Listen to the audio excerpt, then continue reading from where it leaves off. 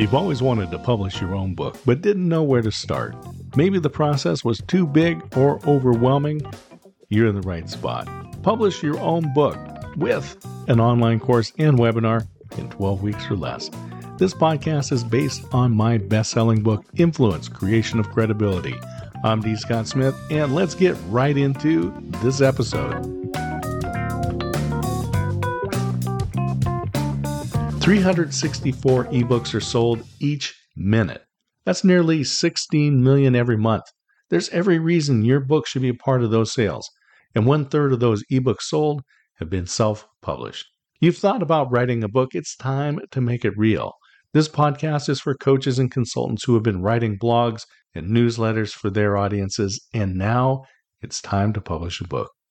In this episode, I share some interesting facts which I hope convince you it's time to not only write a book, but to get it published. Start with an ebook, then later use print on demand to get physical copies of your book. I was coaching a young man a few years ago who had been writing and giving public presentations. However, no one could purchase his work. He had not published. We had some deep conversations. What he had to say was important. Those few who were exposed to his written thoughts were moved. But his reach was so small, too small to have the impact he wanted. I encouraged him to take the next steps and publish. This past weekend, Jess sought me out to tell me he had just received his first book back from the editor. It will be published in the next few weeks. Did I say this was his first book? I mentioned in the introductory episode of this podcast, the process is addictive. Yes, Jesse already has his second book nearly ready for the editor, and by the end of this year, he will have 2 books published and available to be purchased. My heart is full. You coaches and consultants know what I mean. You've experienced that same thrill when your students act on your advice. You've seen that spark, something special they have to offer, but some limiting belief has been holding them back. His first versions will be in the Kindle format. Then he'll take advantage of print on demand. As a coach or consultant, you know it's the knowledge and expertise you've gained which differentiates you. So many of you I've worked with over the years have often forgotten how valuable what you know is to your customers. You've worked hard. It's been formal schooling, books, seminars, workshops, and a lot of trial and error to get to this point in your career. You've synthesized all this knowledge and experience into something that is your very own. It's time to capture this expertise into a book. Crawl, walk, run. Start with a short form ebook and build from there. You make money through your coaching and consulting. A book will improve your credibility and influence. It's not intended to be a significant source of revenue, although there are those who have done well. In 2021, more than 1,000 self-published authors made more than $100,000. I want you to have realistic expectations. The average self-published book sells 250 copies, and 90% of self-published books sell less than 100 copies. Publishing your book should be to document and preserve your knowledge. Current and potential clients will learn from you.